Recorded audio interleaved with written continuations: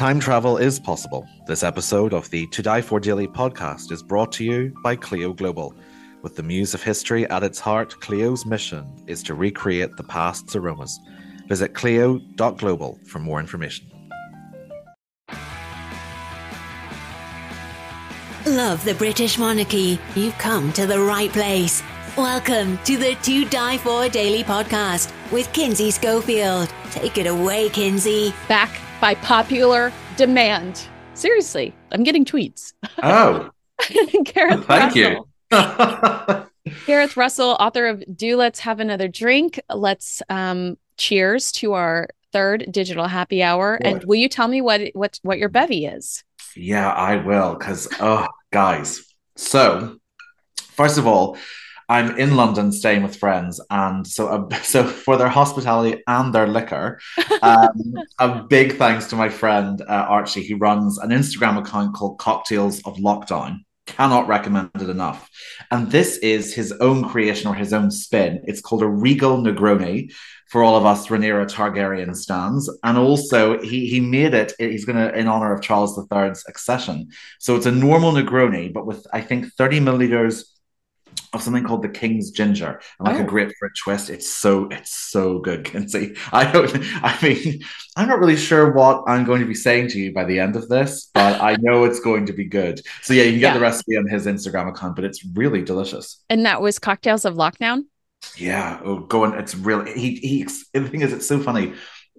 It's he taught himself like how to be this brilliant mixologist during lockdown, and I failed to teach myself Italian, so that I feel a bit insulted by the whole brilliance of it. But I learned how to eat sugar and carbs guilt-free during lockdown. Ooh, that's an achievement. Yeah, I learned how to really see serving suggestions as a challenge. Oh, wow.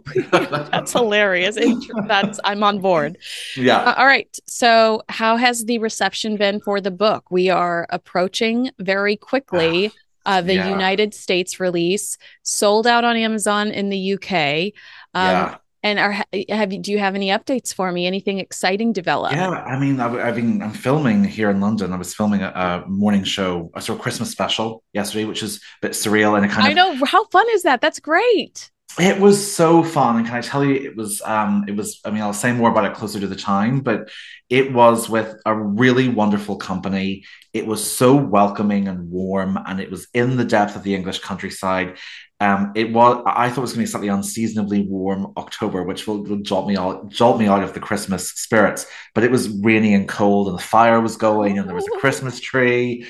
So it was wonderful. But really, the reception has been staggering, and I feel really grateful. It's just been wonderful so far. I can't thank people here enough for who've read it and commented on it. So it's been really wonderful. That just made me think. I hadn't even thought about the fact that we're going to get a speech from King Charles III around the holidays. Yeah, I had not even imagined that ever in my life. Yeah.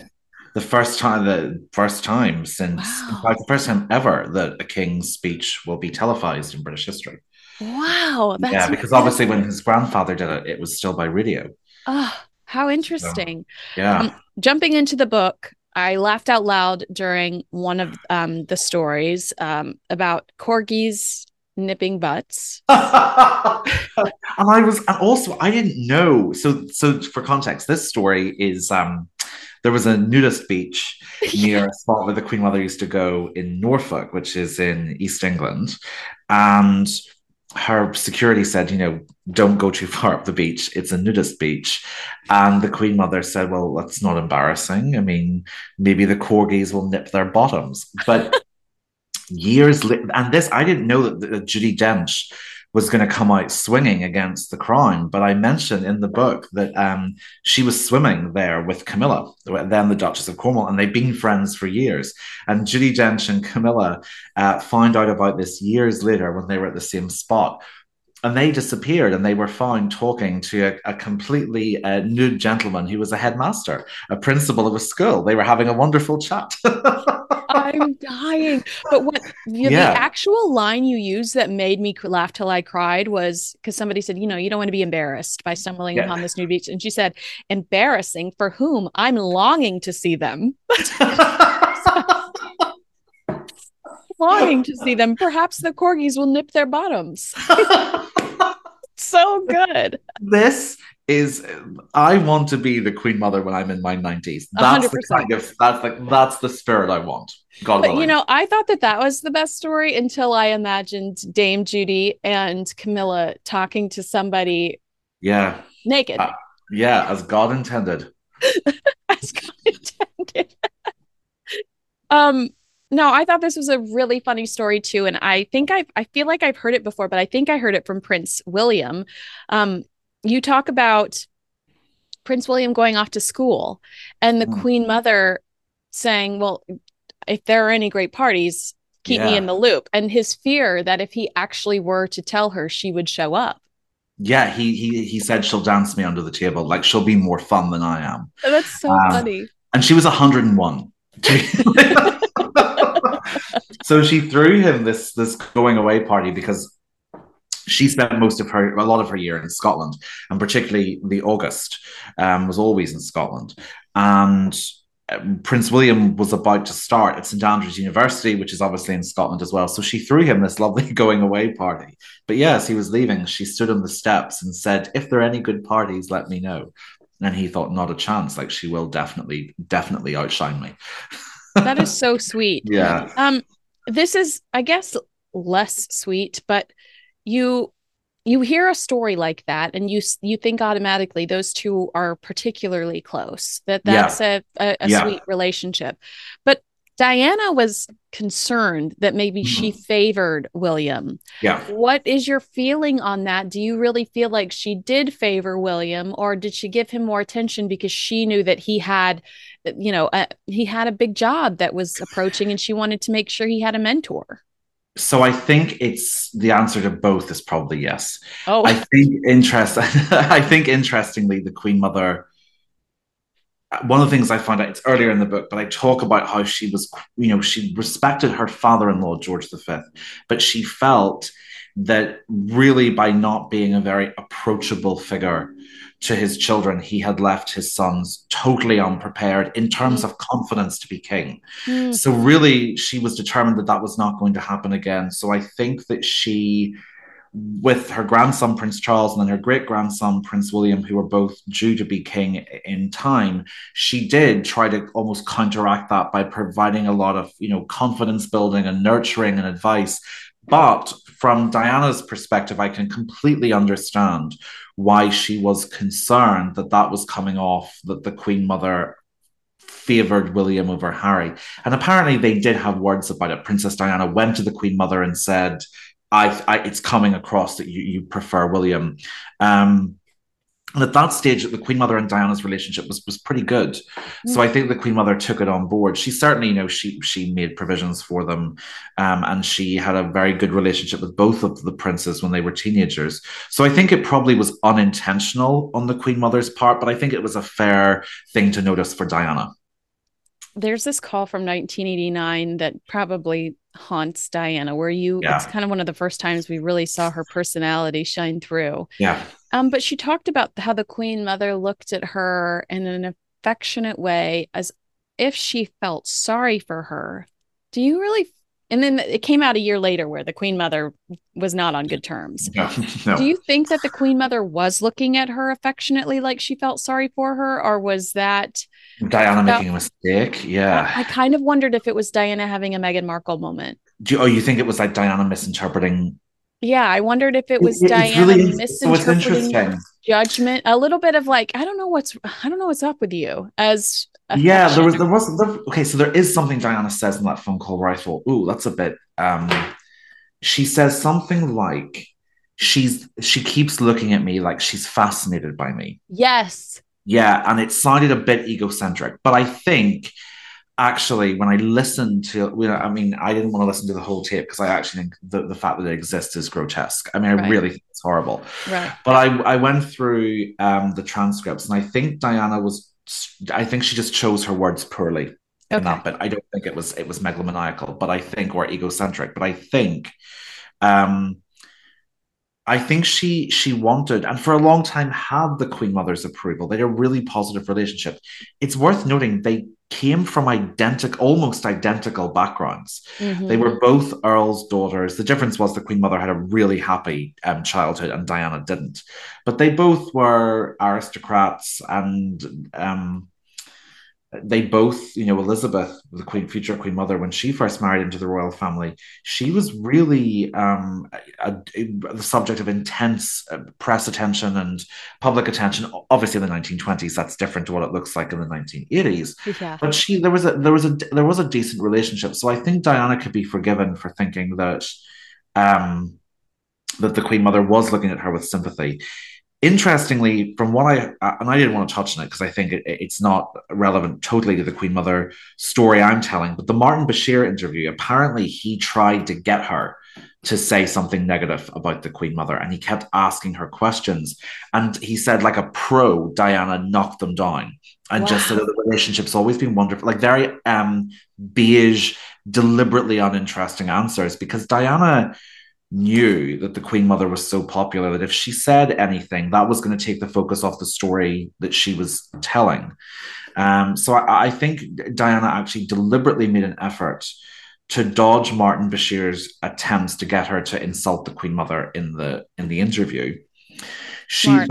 Yeah, smart, really smart, and by that point, by the time she did the Panorama interview, the relationship between Diana and the Queen Mother was not good. They both said, and I record in the book, they said some pretty harsh things about each other.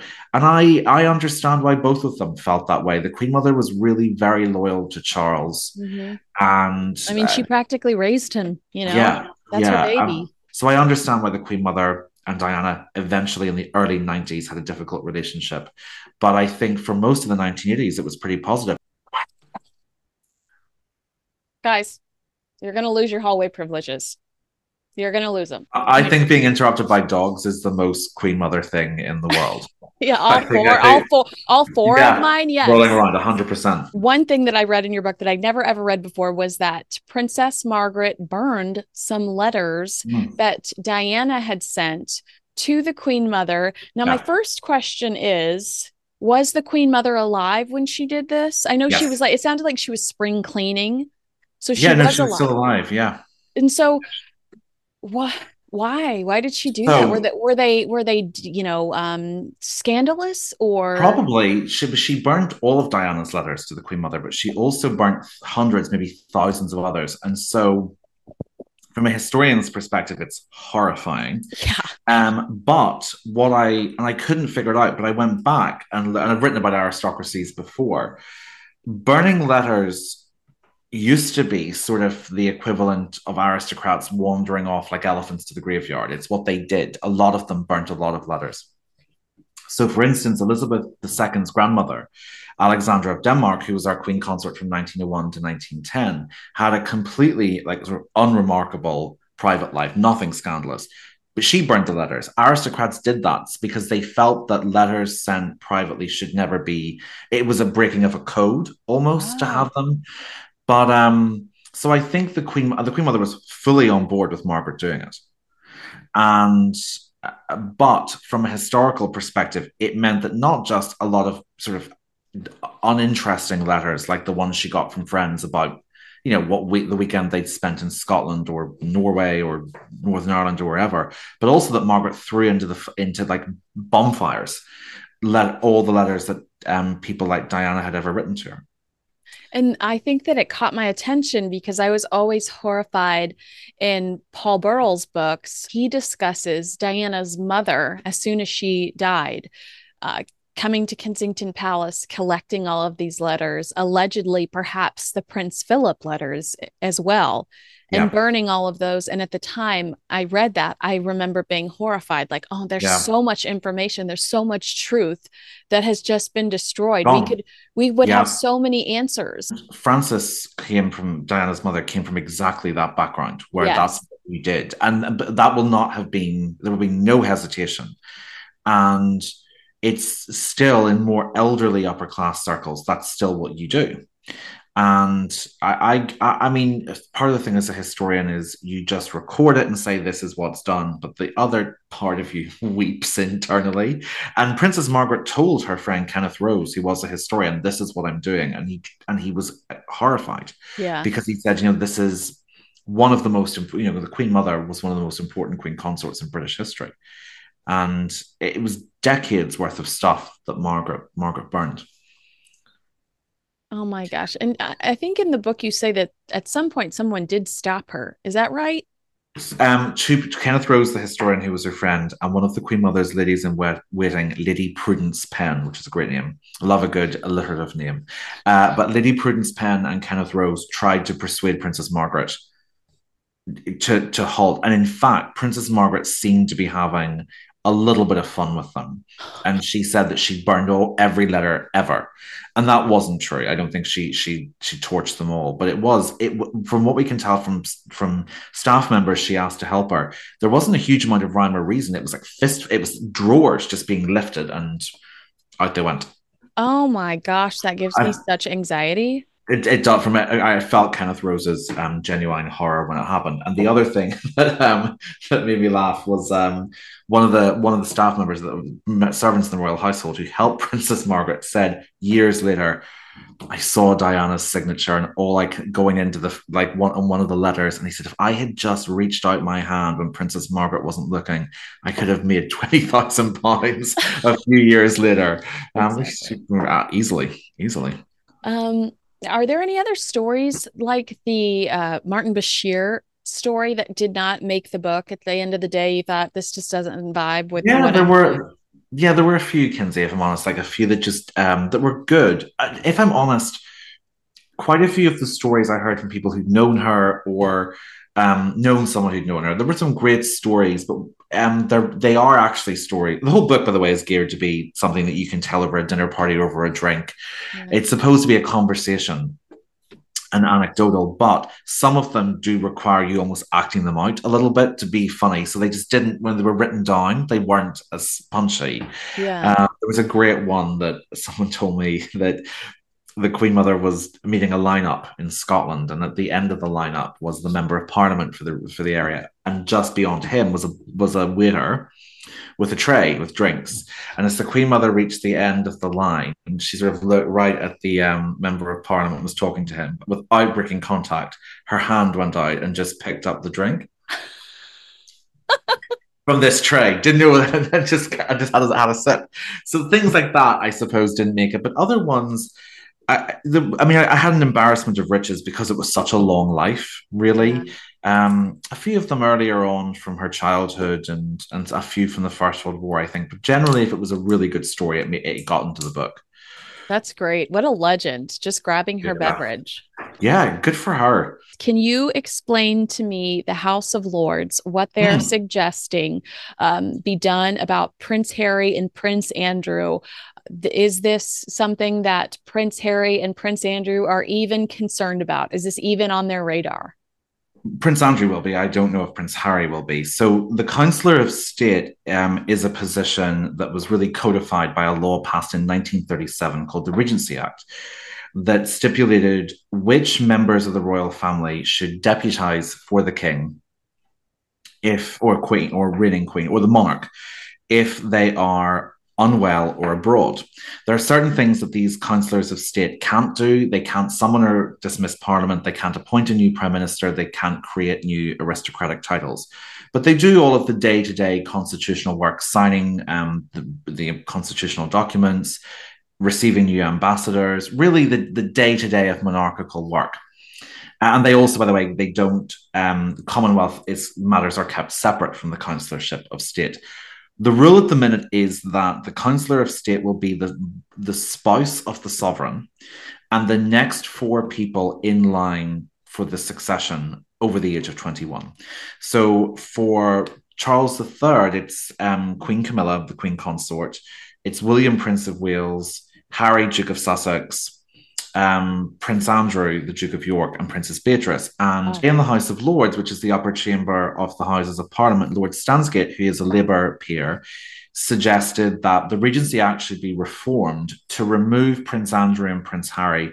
And I have to say, in Lord Stansgate's defence, he was very clear that the reasons for removing Andrew and Harry are very different. One, it has disgraced himself out of public life, and the other lives abroad. Mm. And essentially, because the Councillor of State positions require you to step in potentially quite last minute and to be in Britain for it, his argument is it would be better if the rules were changed a bit so that the Councillors of State were royals in public life and also royals resident in Britain. So who would replace them? So that's up for debate, obviously. And I should say Buckingham Palace and the royal household have not responded to this yet. It might not go through. So how would that go through? Does Buckingham Palace have to agree to that? They would have to be on board to say, yes, we're okay with that. Because, I should say also, it was seconded. Lord Abingdon, who's a peer for the Liberal Democrats, seconded it. So I think it will be addressed at some point by Buckingham Palace. It might go nowhere. They could quite credibly make the argument that you don't really need to demote Prince Harry because at the moment, Queen Camilla, the Queen Consort, and William, Prince of Wales, can do it. It's unlikely that it would fall to Prince Harry, but potentially you could make the argument that if it did, and it's a constitutional duty, it's potentially unfair to ask Prince Harry to move back, leave, potentially relocate for the sake of this, if there's someone else who can do it. Also very important to note, and I think Lord Stansgate would probably want this stated very firmly, he was very clear the reasons for removing Prince Harry and Prince Andrew are very, very different. I know I absolutely agree that the two of them should not be lumped together, and they often very unfairly are. Right. Lord Stansgate's point is that there are two, for very different reasons, who should not or could not fulfill the duties of a Councillor of State. If the law was changed, if the law was changed, I would say it is possible that they could change the rules so that the spouse of the heir to the throne could potentially be a Councillor of State, in which point we will see Catherine, Princess of Wales. More likely, they are going to relax it so that the king's two siblings, Princess Anne, the Princess Royal, and Prince Edward, Earl of Wessex and Forfar, will take over that position, which I think would prove pretty popular in Britain. I know Princess Anne and Prince Edward aren't as well known abroad as some of the other royals, but really their charity work here is indefatigable, and both of them, particularly Princess Anne, are very popular. Absolutely. I want to talk to you about your collaboration with Clio Global. Now, this is a candle company that they create candles that are supposed to, you light it and you're supposed to close your eyes and you are somewhere else. Right. So this is really, I was a bit of a fan before they contacted me. So I tried to play it very cool when they were like, would you like to collaborate? Classic. And I was like, sure, whatever. So they, Clio Global make a series of candles that are immaculately researched. I mean, really, you get notes with each candle about the research that's gone into them. And by the way, they're beautifully presented. They have like wax seals, and it's gorgeous. It's for historians, for a history lover, it's the dream experience. But they create candles that capture the best of the sense of particular historical moments. I loved She is Pharaoh, which captures the frankincense and the richness of ancient Egypt in the time of Hatshepsut. But they reached out to me and asked would I like to do one that captured something to do with the Queen Mother and the royal family for my book, Let's Have Another Drink. And we came up with one called Bowslion. And we went through sort of 13 different samples, and really just, it was such an experience. And the candle evokes the smell of a drawing room at the Queen Mother's home in the 1920s. So it's got like vanilla and black tea. It's a really beautiful candle. So I think by the time this airs, it's on sale, and it's just gorgeous. And we used two of the Queen Mother's favorite colors, like a silver and an Oxford blue. And the smell, I lit it at parties and didn't tell people what it was, because then people will tell you they love it. Right. Um, but people commented it's such a lovely smell. So for history fans and candle fans, and I am both, it's a dream. The Bose Lion with Clio Global That's candles. brilliant. And what a brilliant collaboration. The two of you together. I mean, it's a no-brainer. Well, the thing is also, I mean, I just sometimes when they sort of explain their mission about creating these scents, and by the way, there's things like Shakespeare and Eleanor of Aquitaine and Shooters and Edgar Allan Poe. There's a gorgeous range there, but you think, why has no one else thought of this, of creating smells that sort of like are an olfactive experience that bring the past to life? So it's really, I mean, it's been a wonderful, wonderful experience. Do you think that the Queen Mother would have loved your book? I don't think she loved, she was always nervous about royal biographies, if I'm honest. That's one thing I discovered. But I hope she would have seen that it's entertaining, and obviously it touches on times in her life that were difficult for her. I think her feud with Wallace, her husband's speech impediment, probably not pleasant things to relive. But I hope with her sense of humor, she would have liked that came front and center, and that's what I was telling the story of. And also, early in the book, I really tried to give her brothers their due space, because she felt that the generation of the First World War was overlooked a lot. So I hope she would have liked it. And certainly it was written with a view to entertain and inform. And those are two things that she very much agreed with. She saw as King Charles said of her in his tribute to her when she died, she always saw the fun side of things in life. Yeah, no, I definitely, when I closed the book, I thought, I just wish she could have felt this, seen this, read this, because I truly Oh, thought, oh my God, she'd get such a kick out of this. really? I mean, I hope the book is fun. That's what I hope the most. Do you think that we'll see any nods to her in King Charles's coronation? I mean, he sat with her the whole way through. He sat with her, sorry, not the whole way through. He sat with her at Elizabeth II's coronation, and he wasn't there for the full because it was so long. But Yeah. she explained all of it to him. You can see photographs of her explaining to him what was happening at his mother's coronation. So whether we see conscious nods or not, Charles III first learned about coronations from the Queen Mother. So I think her spirit will absolutely be there in 2023. I think Charles III's stamina and Charles III's accession really are the great tributes to the Queen Mother. And certainly, this is a man who, one of his favorite homes is his late grandmother's home, the Castle of May.